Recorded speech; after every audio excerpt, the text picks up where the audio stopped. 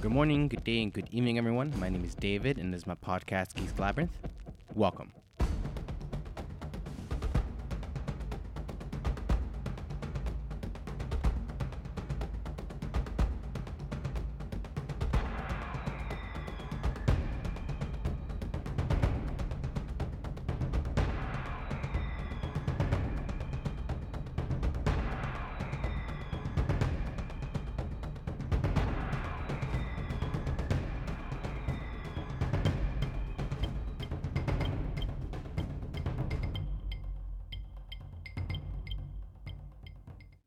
Bonjour, fellow adventurers. Welcome back to another venture in Geeks Labyrinth.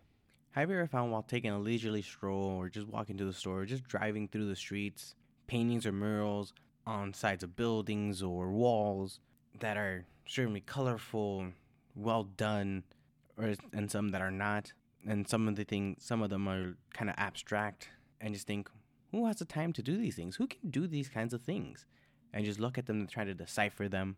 Well, folks, that is what we call graffiti. And in today's labyrinth, and in today's adventure, we shall be exploring the labyrinth of graffiti. And if you don't mind, we shall begin at the beginning. Graffiti has been around since the dawn of time, since man could pick up a spear. You've seen graffiti in caves, in temples, on walls and trains. We, as beings, have been doing graffiti since the beginning, since we have been able to. With ancient men, as I said, in caves. With Grecians, they did it on temples and statues. We as modern people have done it on walls, trains, planes, buses, and even cabooses. This is not a new art form. It has withstood the test of time. Today, we just know it as something else. Now, graffiti is a very touchy subject for many people. Many consider it art, and many, just as equal, consider it vandalism. And as we explore this labyrinth, you may find where I land on this subject.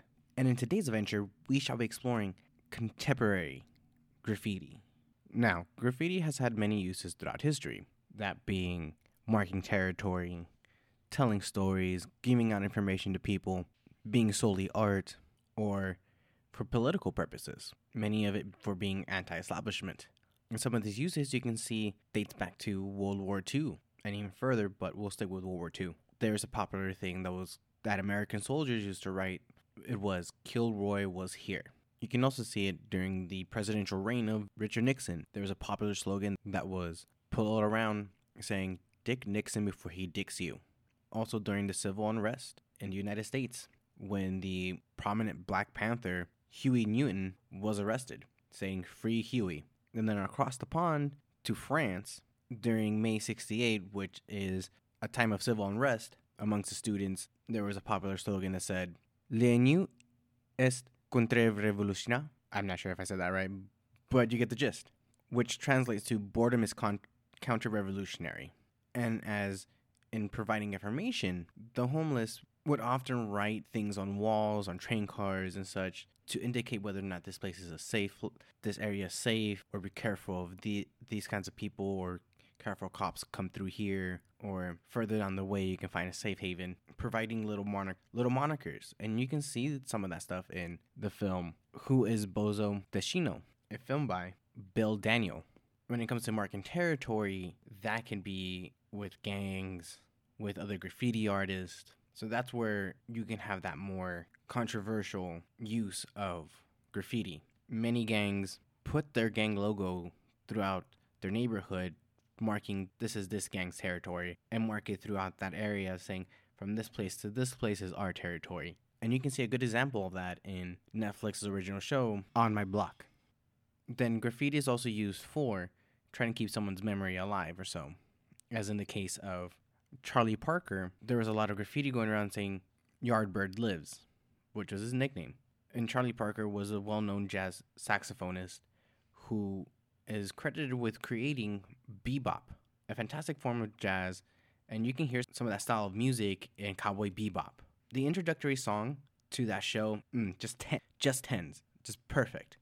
Then there's the art portion of graffiti. As an art form, it's pretty spectacular. Like I said before, it's colorful, it's unique, it's very abstract, and if you're not a graffiti artist, then a lot of the stuff that gets put up on walls and train cars and everything occasionally are hard to decipher if you can't read their lettering. But nonetheless, it's very, very complex sometimes and just amazing to see. Graffiti was very prominent during the 70s and 80s and had a huge impact and influence on hip hop and rap, even as we know it today. And you can actually see that in Blondie's, of all people, Blondie's video of Rapture, which featured one part of the duo Samo, which was John Michael Basquiat, who's still considered one of the best graffiti artists today. And there has been many documentaries on graffiti and its influence in culture. There was the documentary Wild Style, Style Wars, which, like I said, gave glimpses into the world of graffiti. And another prominent video that shows the influence of graffiti is in the video The Message from Grandmaster Flash and the Furious Five. Like I said, as an art form, it's a form of expression for many, and it's become so prominent in the world that it's even given many opportunities to those graffiti artists to exhibit their art in galleries. And unfortunately, there are people out there who consider that selling out for those who take that opportunity to do more, to show their art in other forms. And the reason why it's considered selling out is because graffiti has always been part of the streets. It has always belonged in the streets, not in a gallery. At that point, I guess you can consider it's been gentrified, because many consider, galleries are for paintings, such as like Michelangelo, Leonardo da Vinci, and stuff like that, where you displayed those kinds of paintings. And graffiti doesn't belong there because it's always been counterculture or counter-revolutionary. It has always gone against the grain, and it always has been influenced and has had a bigger influence with hip-hop and rap as well as punk. And as we know, punk has always been a genre of music which has always gone against the establishment. So that's why people sometimes consider it selling out, because it's always been part of that culture to go against the man. And many graffiti artists have used this as a stepping stone to get their art out there, to help them elevate themselves, to make a name for themselves. For example, to get commercial exposure, to get some on clothing and etc.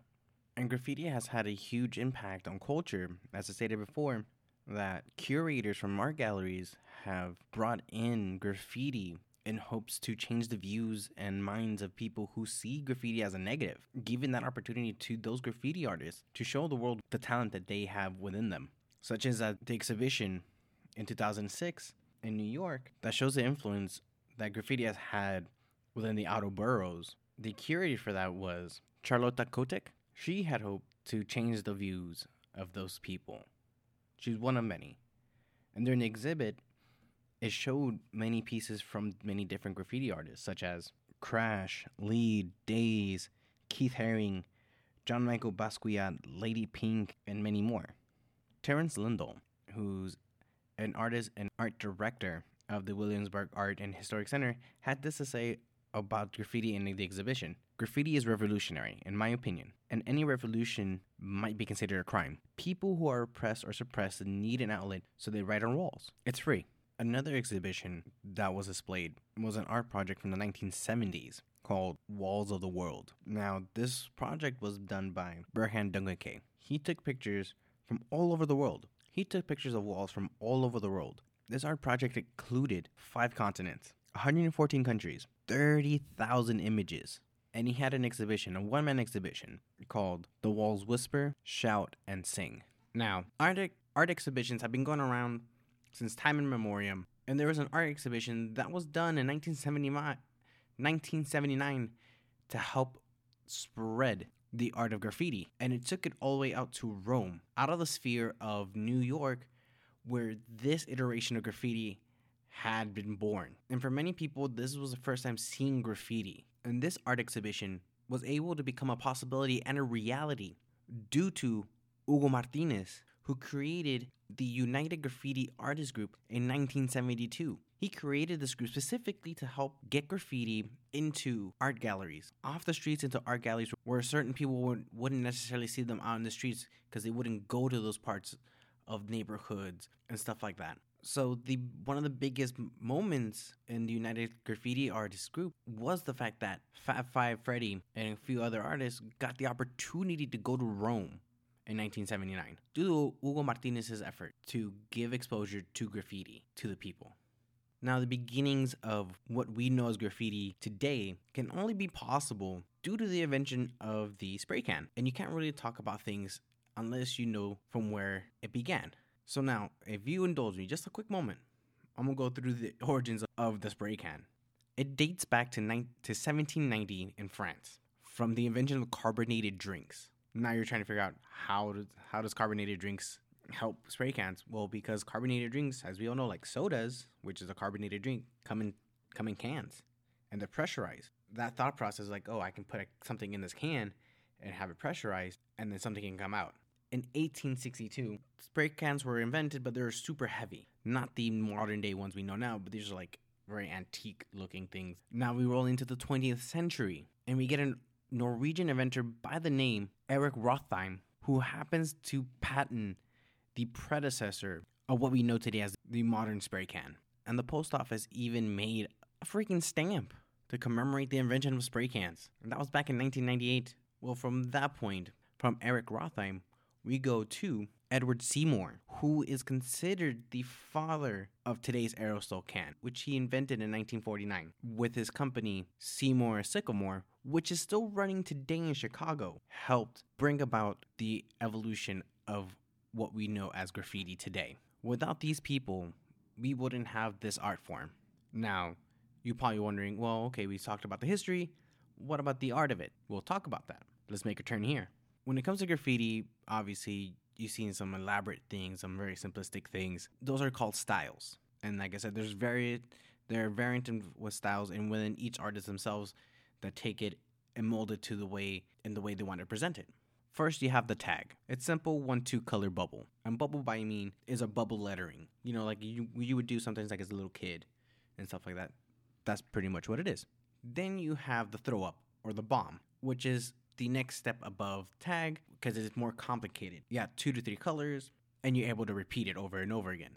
Then you move on to the blockbuster, which is bigger, block lettering, and it covers a lot of area. Then you come to one of my personal favorites, the wild style. It's very elaborate, has curves, lines, arrows, very intricate, at times very difficult to read, and has a multitude of colors. Then you have the heaven, which is a piece that's done way up high on a building that's really difficult to reach, or pretty much just a place where it's super difficult to reach that normal people wouldn't actually go to. So like I said, on top of highways, on top of buildings, and stuff like that. Then you have the stencil, kind of self-explanatory. Piece of paper you cut out of image, spray paint it on, boom, got a stencil. Then you got slap, which is pretty much just a sticker. And then you got the piece. Now the piece, P-I-E-C-E, is pretty much a picture, a one-of-a-kind thing that you put on a wall. Very intricate, very detailed.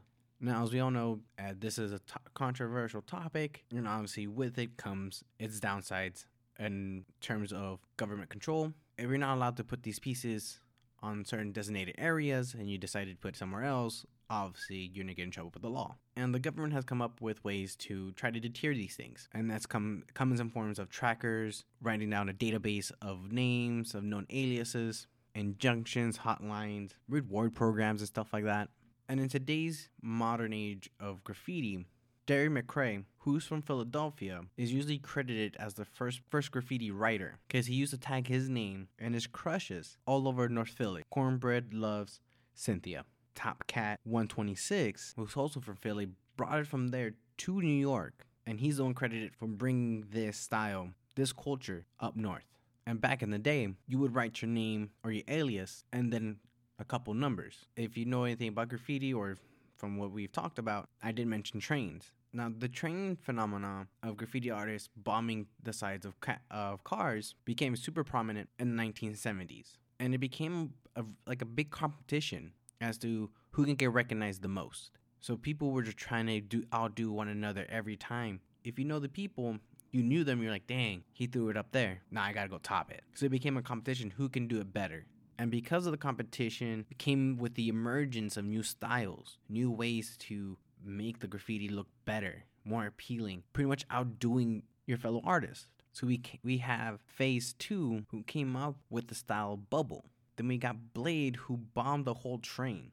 And like I said, in the 80s, we have punk. Punk has been very anti-establishment, was always against the man. So you had a lot of bands with stencils. You see like Black Flag and the Ramones and stuff like that, where you see their stuff all over phone booths, posts, walls. Then comes the 1990s, and then we saw a new breed of artists, of graffiti artists, come to light. And amongst those artists, we get some of the most famous artists that we know now, that being Banksy and Shepard Fairey.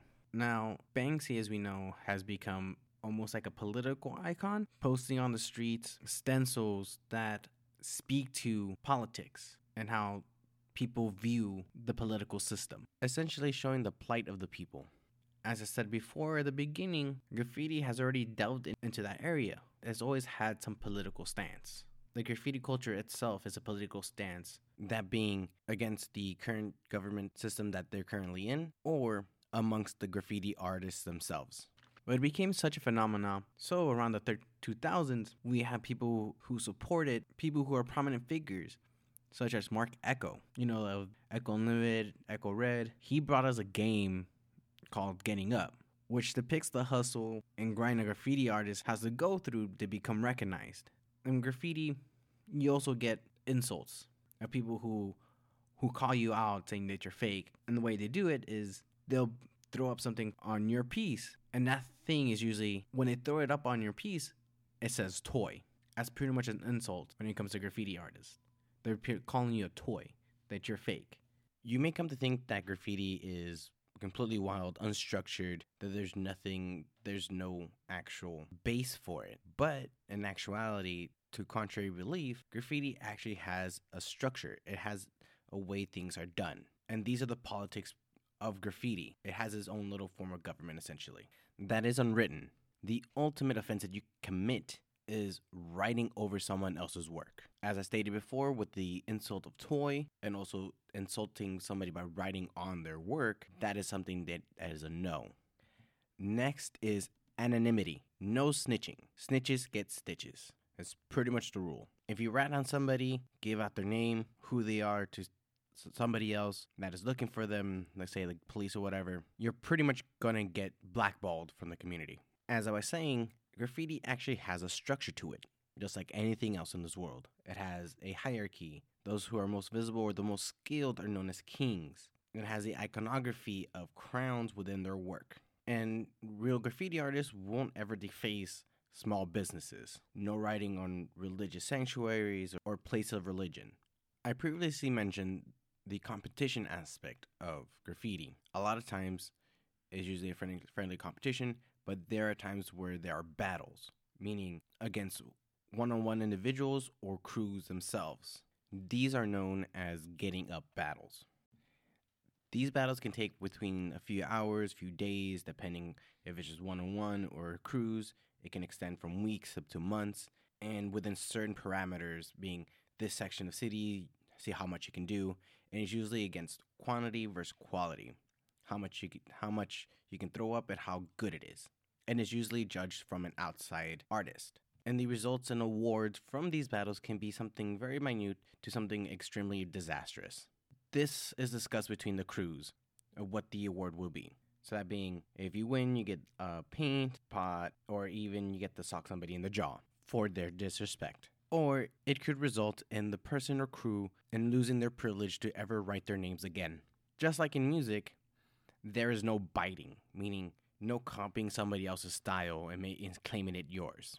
This also goes along with the Peace Book, or the Black Book, which is often commonly known as, or the Writer's Bible, meaning this is the book where artists do their sketches, where they outline what they're going to do next.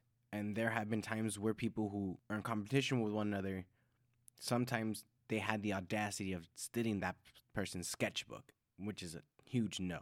There's a book called The History of American Graffiti by Caleb Nealon, Neelon. In that book, he said, Quote, the artists who master the craft of painting on the streets can create perhaps even greater work in the studio setting. What they might lose is the volume of people who see their work on a daily basis, end quote. So essentially saying the same thing the other curators has stated, that these artists have the potential to become so much more. You just have to give them the chance. And their beginning chances are on the street, on those blank canvases that we know is just regular walls. When you're walking down the street or driving through neighborhoods, driving through the city, occasionally just stop and admire some of the pieces that you see. And the majority of artists always sign their work, as one would should do. If you can find them like on Instagram or something like that, try to support the artist. Support art in general. That being drawing, music, singing, theater. Go and support the arts. It's always been a way for people to be creative and strive to become better and be more. It's what lets us podcasters do what we do. This is an art form. It has become one. So again, support the artists, support the art whenever you can. Try to help keep art in school. Also, there is an Instagram page, #graffiti, that you should follow because it also has some amazing pieces, some amazing art from many graffiti artists. So go check them out, #graffiti on Instagram. Well, folks, we've come to the end of this labyrinth. I hope you enjoyed the information that we've gathered today. Before we depart today, don't forget to visit our social media boards. You can find us on Facebook, Instagram, Twitter. Don't forget to rate and comment your experience today, folks. You can find us always on iTunes, Google Podcasts, Podchaser, Spotify, anywhere where you can get podcasts. Again, folks, I'd like to thank you for coming on this adventure with us. Until next time, fellow adventurers, keep your eye out for the next voyage. Until next time, adventurers, TTFN, ta-ta for now.